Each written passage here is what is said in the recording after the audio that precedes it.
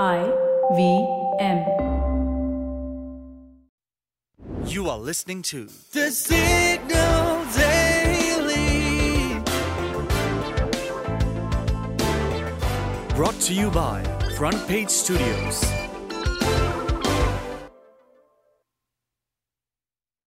Are you a shopaholic like me who couldn't access Myntra for 12 hours? 'Cause same. But apparently, it wasn't a glitch. Myntra was busy creating a new vertical, FWD, to cater to the Gen Z crowd. In the next 2 years, Myntra aims to draw 10 million Gen Z shoppers, a group that already makes up nearly 8 million of its customer base. But how is it going to lure the Gen Z? With FWD, Myntra wants to be a one-stop shop for over 500 trendy brands, including H&M, Babe, and Boho, as well as Myntra's own private label brands like Sangria and Roadster. Additionally, FWD also intends to provide a one-of-a-kind shopping experience by creating short-form videos which are similar to Reels with the help of a community of approximately 500 influencers. And no, it's not just Myntra that's making these big changes. Even luxury brands are seeing a shift in consumers' purchasing patterns. A report by NetBase Quid predicts that by 2025, 50% of luxury market will be dominated by Gen Zs and millennials. Brands like Versace are now jumping on the bandwagon with over 600,000 followers on TikTok. It is using the platform to showcase runway shows and other content to attract this audience. And it's not just established brands. There's also a surge in fashion startups targeting this demographic. Take India-based company Stumble, for example. It focuses specifically on creating clothing for Gen Zs and has even raised $1.6 million from Sama Capital to support its venture.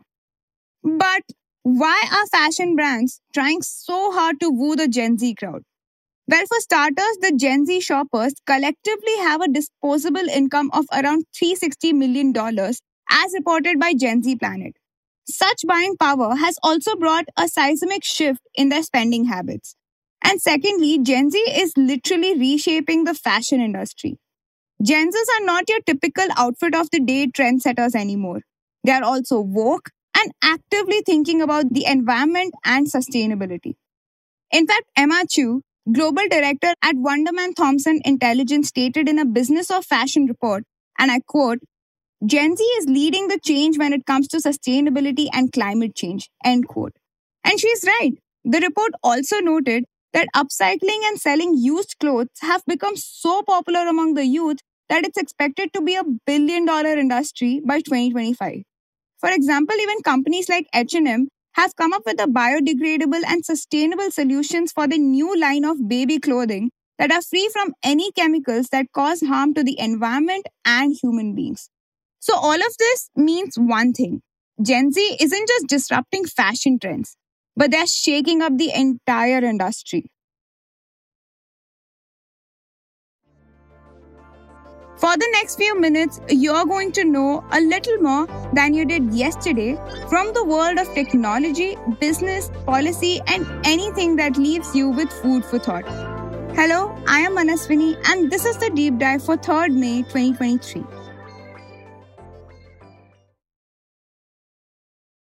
The US banking crisis appears to have blown over for the time being, although not before swallowing 3 banks. The solutions so far seem like band-aids, and doubts still linger whether root causes have been really addressed. 2 banks, the Silicon Valley Bank and Signature Bank, collapsed earlier this year, and another, First Republic, faced a run on deposits by panicky customers. The bank was temporarily supported by banks led by JP Morgan and regulatory assurances. Yet, it kept sliding towards inevitable collapse as withdrawals continued unabated. Over the weekend, the Federal Deposit Insurance Corporation, or the FDIC, which guarantees safeties of bank deposits up to a limit, hurried through a rescue plan that ended in the sale of the bank to the US's biggest bank, JP Morgan Chase. Interestingly, until the bidding began, JP Morgan was acting as a rescue advisor. Ultimately, the FDIC handed over the ailing bank to JP Morgan because it found its offer to be a neat solution without complicated carve-outs. It also reduced FDIC's liability, which is a bonus because the money comes out of taxpayers' dollars. With the acquisition done and dusted, First Republic's 84 branches reopened as branches of JP Morgan on 1st May. The banking giant took over $173 billion of loans, $30 billion of securities, and $92 billion in deposits of the failed bank. This last-minute rescue plan may have put the lid on the crisis for the moment, but with the fall of First Republic Bank, 2023 has become a record year for banking failures in the US. And no, not in the terms of the number of banks that have gone down, which is 3 by the way, but in terms of assets. According to the New York Times, the 3 banks together held $532 billion in assets, which is more than the $526 billion when adjusted for inflation held by the 25 banks that collapsed in 2008 at the peak of the global banking crisis. First Republic is also the largest bank to collapse in the US banking history, second only to Washington Mutual, which collapsed in 2008. Incidentally, that was also taken over by the FDIC and sold to JP Morgan. Like I said earlier, First Republic's downfall was anticipated. It had been in a stew for the past few weeks with investors losing their faith in the California-based lender. The bank was a favorite with wealthy clients because it offered high interest rates on deposits and excellent personal banking services. It became famous for giving mortgages at ultra-low interest rates to rich home buyers who rarely defaulted on loans. What especially attracted rich clients to this bank was that unlike conventional mortgages, they didn't have to start repaying the principal amount for a decade, which meant that they had more cash in hand to invest. It was all a very clever business plan. That is, until recently, when the Federal Reserve started hiking interest rates to tackle inflation in the US. This led depositors to seek better returns elsewhere. Then there was another problem. First Republic's wealthy clientele meant that most of the deposits were all above the FDIC's insured limit of $250,000. Once Silicon Valley failed, First Republic's depositors were also worried about their money and they started pulling out their deposit. Still, this beleaguered bank was trying to stand on its wobbly legs. A few weeks ago, 11 large banks led by, JP Morgan deposited $30 billion to keep it afloat. That gave markets some confidence, but the bottom fell out when its latest earnings report showed that the bank had lost more than $100 billion in customer deposits.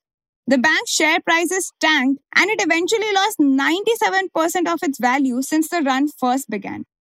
An end, which in a bank's case is receivership, seemed inevitable. But according to Bloomberg, behind the scenes, the FDIC was furiously working the phones. Potential bidders wanted to wait it out, hoping for the bank to end in FDIC's custody and perhaps piecemeal sale. But the Biden administration wanted a private deal to avoid talk of taxpayers' money being used to bail out fat cat bankers. Flashbacks to 2008 and 2009 is not very good in an election year, you see. FDIC more or less achieved it with the JP Morgan deal. As for JP Morgan, it couldn't have done better. As per the terms and conditions, JP Morgan will make a $10.6 billion payment to the FDIC. It will have to return $25 billion out of the $30 billion that other banks infused into First Republic. On the other hand, though, the FDIC's deposit insurance fund is taking a hit of $13 billion. But shareholders will probably get nothing out of this. Now, JP Morgan emerges bigger than antitrust threshold would have otherwise allowed, thanks to a waiver for the rescue. In fact, early analysis from Bloomberg Intelligence suggests that it may add 1 to 2% to 2023 and 24 net income with its purchase of First Republic, barring the $2.6 billion gain on closing and, of course, $2 billion of restructuring costs. If you like listening to The Signal Daily, please show us some support. Rate and review us on Apple Podcasts and Spotify. We'd love to hear what you have to say about this podcast.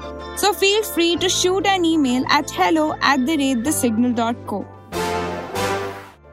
The Signal Daily is produced in association with IVM. The episode was written, researched and produced by Akshaya and Shortbury, edited by Dinesh Narayanan and me, Manaswini, mastered and mixed by Manas and Nirvan. You can catch this podcast every morning on Spotify, Apple, Amazon Prime Music, Google Podcasts, or wherever you listen to your podcast. We are thesignal.co on Instagram, LinkedIn, and Twitter.